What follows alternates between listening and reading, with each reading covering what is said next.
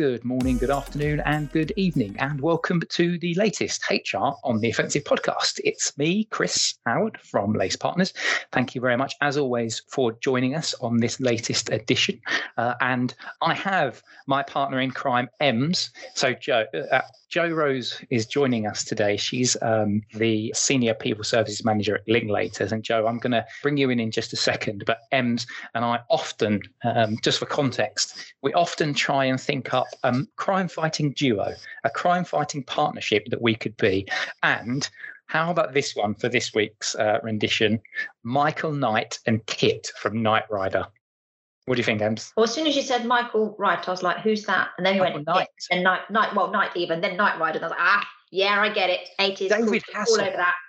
What better crime fighter than David Hasselhoff and a completely fake car that clearly had no level of artificial intelligence whatsoever, just those flashing lights. I'm going to be the car. You can be the Hoff. You could. I'll take that all day long. So with that, we'll bring Jo in. Jo, how are you doing? Hi, Chris. Hi, Ems.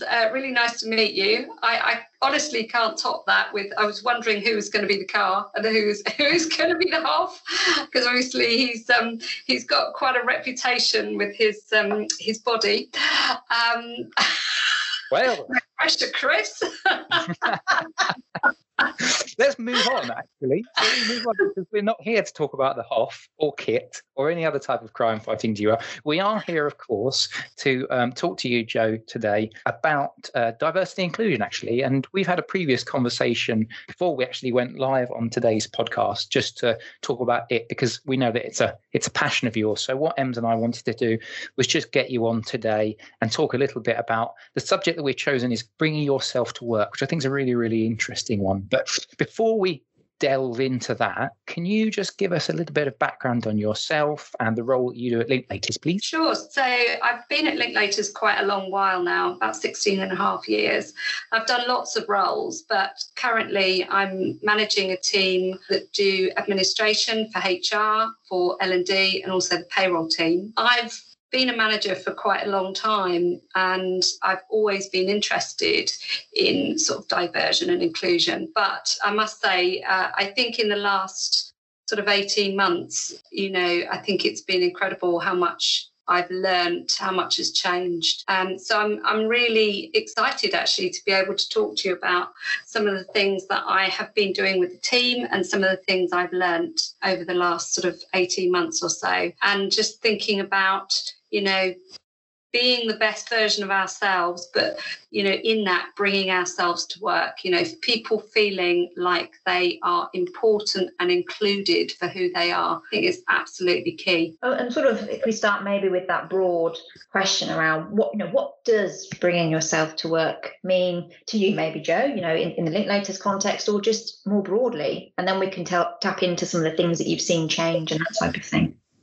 It's interesting, isn't it? Because I think people think there is some sort of magic or there is some sort of secret around bringing yourself to work. For me, it's about creating a really, really inclusive team. So one where people feel confident and happy that they are appreciated and that they are recognised for their contribution, and that everybody feels like that. It's not just, people from certain groups.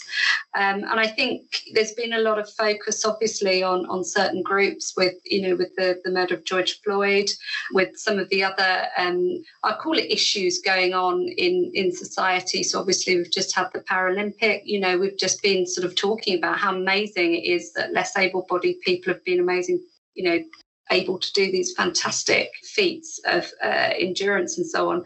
And I think really, for me, these are almost extremes, but, everybody should feel special. Everybody should feel that they are part of an organisation. And that for me is the way you do that, I believe, is by creating this open culture whereby people can talk about things. People, you start a conversation. And in talking about diversity, even in terms of groups that you might not even fit into, you also help other people to feel included. So it's an interesting thing, isn't it? You might think that if you're starting a conversation about, for example, Black Lives Matter, that you would then be excluding people who, were not in that category. But what I found and what's remarkable is actually it includes everybody. And what's absolutely amazing is how many people have a really strong feeling about all this stuff. And I'll be honest with you, it wasn't visible before, certainly not to me. I think people feel nowadays much more able to be honest and open about the things they believe in. And the younger generation aren't prepared to put up with, things that they see that are not fair. I think they are much more able to call things out or much more aware of it. I mean, my children pull me up. I'm not sure if you've got any sort of cousins or younger family members. People are less tolerant of a sort of lack of diversity. And I think it's brilliant. I think it's absolutely brilliant. We all need to be aware of what we're doing, because it's the micro things that I think affect people the most without people meaning to be unkind or unpleasant. Things can be said, things can be done. And if you can't call that out and correct the behaviour or state what is acceptable within your organisation, then people believe it is acceptable, which is not right.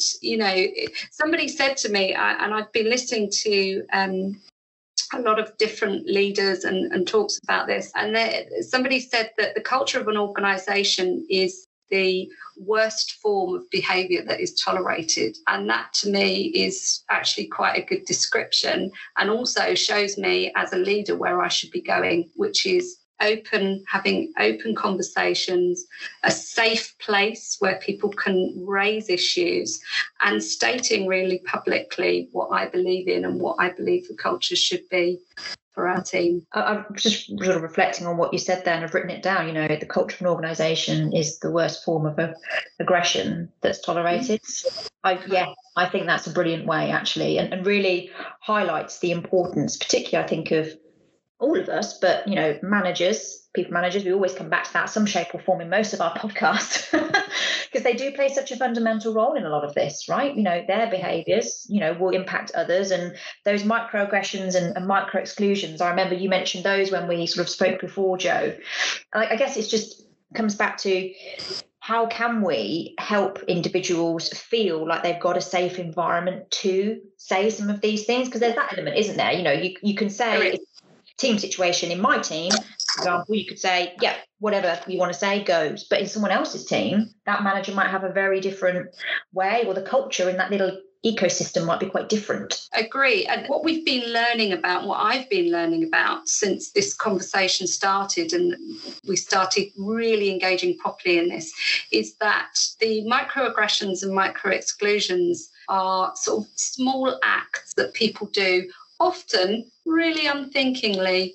It's stuff like assuming that somebody comes from a certain ethnic background, or assuming that someone has a certain, that their name means that they have a certain ethnic background.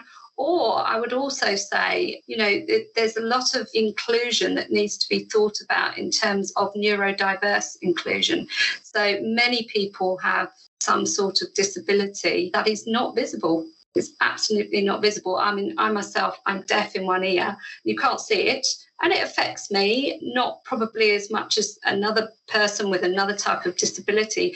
But it's really important that when we are saying things, we are making sure that we are purposefully including people. And this is where these microaggressions and micro-exclusions, I think, become quite hurtful. One of the things I've learned is that people who have experienced a lack of diversity in their growing up, in their upbringing, they call it sort of death by 1,000 cuts, that these micro-exclusions and microaggressions reflect other behaviour that's happened to them. So, for example, one of my team has had stuff shouted at them in the street, or they had problems at school with people picking on them. And I think that creates a reaction which might look a little bit over the top, but it is proportionate in terms of what's happened to them in their lives. And I think what we need to do as managers and leaders is recognise, number one, microaggressions and exclusions are not acceptable, and let's try and call them out. Number two, that people are often doing this completely unthinkingly. It's often not an unkind thing. It's just a lack of thought. So if you assume positive intent, you assume that the person who said it hasn't really meant to really upset anyone, but obviously has. And a third thing this was a really interesting one for me, is that when we talked to the team about this stuff, the team all said, we want to know. We want to know if we've upset you. You know, we want to know if anyone feels upset or excluded, or that we've said something, because we don't want to do anything that would upset you. And I do think that is quite an important point, that often people feel quite fearful of raising issues because they think, I don't want to upset them, you know, and actually they want to know. Most people in a decent, positive intent in terms of their co-workers and wanting to support them and not wanting to upset them. So with all those things in mind, actually it's really important that we raise these microaggressions and exclusions, because back to the point about it creates a culture without you knowing about it. If you just leave them and let them hang and let people think, well, that's okay then. Is that okay then? You know, that manager hasn't mentioned it, or that person hasn't acknowledged it, and that's not right. And it's only when we change, the only way to change an organisation's sort of culture is really to tackle behaviours on quite a low level basis. But we can do it. We absolutely can do it. And I think starting the conversation is absolutely the first step in that. Yeah, I think so. And what I find interesting in just what you were talking about there, and I wrote down a couple of thoughts there, the cultural side of it, I think is very important, because you need to feel like you're working in an environment where culturally you can actually have those uncomfortable, or you can have those uncomfortable situations and not feel like, oh my God, if I'm going to tread on eggshells everywhere, then I'd rather just, not address some of these issues, some issues around diversity and supporting people. And I do think that there's probably a question there in around what businesses can be doing from a cultural perspective. I wrote down, it's okay to be uncomfortable. And that's what I've just taken from what you've just said, Joe.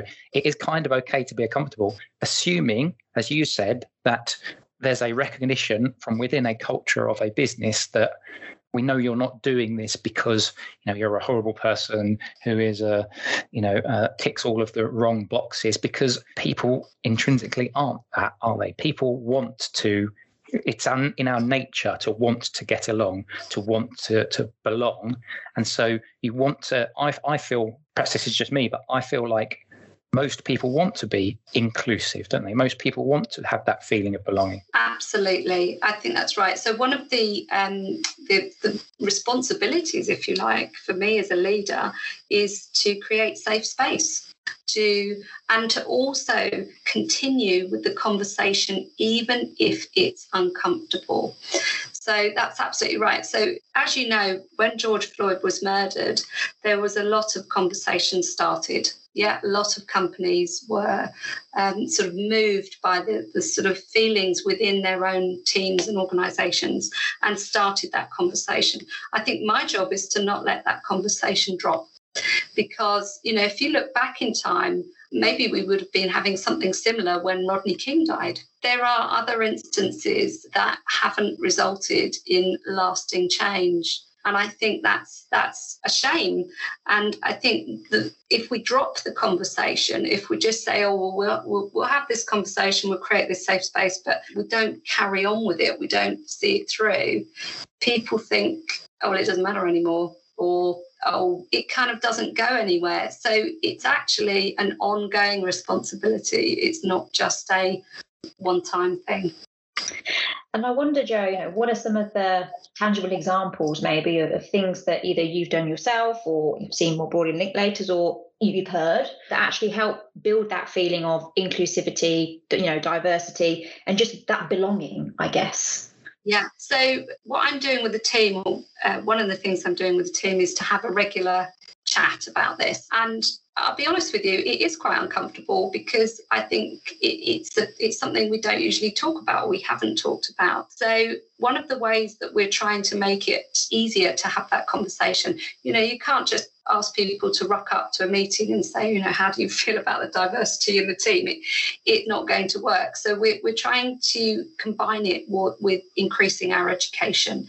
So one of the responsibilities, I believe, of an ally in any kind of diversity or inclusive situation is to educate themselves about how people feel in the minority group, how things have been difficult and what that looks like. And what we've done as a team is so I've asked the team to come up with any collateral, so a podcast, a book, a film, whatever that they've seen, and to bring it back to the group and just talk about it.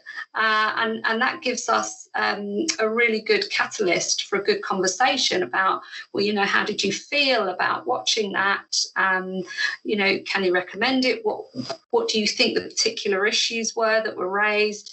And you've got then something to hang off that difficult conversation, which people might feel a bit awkward about coming to. And I think also just, that safe space can then carry on. So we're going to have this regularly. We're going to have a regular catch up. But I think one of the things that is most important to me is that the senior leadership walk the walk and not just talk the talk. And what I saw recently from one of our senior leaders was a really lovely example of genuine allyship. So this individual, one of our senior leaders, was interviewing a lady of mixed heritage. I won't give you her name, but she was talking about how at one point in her career with our organisation, there was quite a senior person who wouldn't communicate with her other than using Post-it notes. Obviously, that was not very nice. And she did talk about a resolution to that, but she felt that it was to do with the colour of her skin. And at that point, the senior leader just turned and looked at the camera, and it looked completely unscripted. And he said, I just want you to know that I asked her who that was, because if he was still with us, I'd have sacked him. And it was absolutely lovely. It was just this really genuine connection where the sort of outrage that we were all feeling watching that interview, where she'd given this sort of very unpleasant experience, it was lovely. It felt like, yeah, you get it, you absolutely get it, and you would and you are doing something about it. And that's what we need to see from leaders. We need to see them acting and being genuine, not just talking the talk, really believing in what they're saying. Can I actually ask a question, Jo? So Emma and I have done a few of these podcasts on a few different topics, not specifically on diversity and inclusion. And one of the things that often pops into my head is this idea of momentum. We've talked about leaders stepping up. We did a podcast with guys with Melissa from Culture Amp, and talking about leaders stepping up during the pandemic. From a D&I perspective, I wonder how easy, and you've just talked about all the different initiatives that you guys have got, recommended podcasts and other reading and coming together. How easy do you think it will be to maintain this momentum? Do you think this is now a mindset shift that has happened, and this is how people will now see D&I initiatives? It will just that momentum will continue to gather beyond pandemic, or is there going to be more work to ensure that there isn't a bit of, I don't know if the word fatigue is the right word, but I guess what I'm trying to say is during pandemic we had lots of instances of people all transferring to Zoom, and everyone's now fed up with Zoom. Yeah. And also last year we had the George Floyd, we had Black Lives Matter. We had a lot of momentum and a lot of desire for that change. And a lot of companies said a lot of things. Now, whether or not a lot of these companies are actually going ahead and doing more is a question. And I guess that's probably a question I have for you, what your general thoughts are. But then also, how easy do you think it will be to maintain that kind of level of momentum that, yes, more needs to be done and it needs to be accelerated? And this is where senior leadership absolutely comes in. So unfortunately, I think it will vary from manager to manager. I think that's where we need really senior leadership to keep pushing this. I mean, from my perspective, our diversity is our strength. You know, my clients are diverse. I'm not making the right business decisions if I don't have a diverse team. I'm only looking from my own perspective and not from a sort of varied perspective. And I think that lesson is not possibly understood by absolutely every single manager within every single company. But I think there are drivers. So one of the drivers will be statistics. So we need to be open and transparent. We need to publish data on diversity and inclusion, and then we need to act on it. So we need to publish our action plans and so on, which we do actually, and which have been very successful.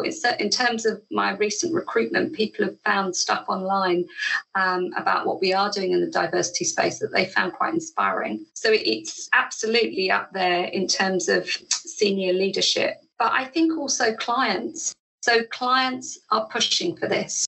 Make no mistakes that if your organisation thinks that they can just sort of take their foot off the gas, it might be that they would be overtaken by another organisation who is not taking their foot off the gas.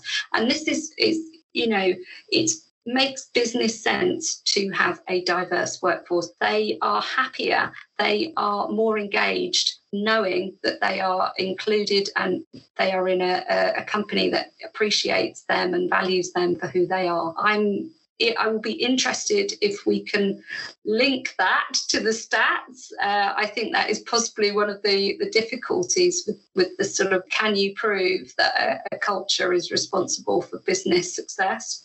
But I think certainly you can prove that you're improving your diversity. And I think that's really important, and that should be more important going forward. And it's interesting sort of talking about measuring success, I guess, Jo, and having that kind of baseline and thinking about the future. And because you hear quite a lot about quotas. Yes. Now, I do think it's a good thing to consciously think about this, but there are instances where perhaps one might have quotas, and therefore does it perhaps actually end up causing the converse of what it is trying to promote, in the sense of you fill a quota because you have to, and are you putting the right talent in the right places? Is it a token effort? Slightly controversial one, but I think there's a fine balance probably within that somewhere to get it right. Absolutely. So nobody wants to be the token female, the token black person, the token, disability person with disabilities, and everybody wants to feel like the right people are running things. I think what we're talking about here, though, for me, is diversity of shortlists. So it's no good having a shortlist with one black person on it or one woman, or if it's absolutely no good. We need to stop advertising in a way that only encourages certain groups to apply. We need to be a bit more clever in our recruitment strategies, in our retention strategies, and I think that goes some way to it.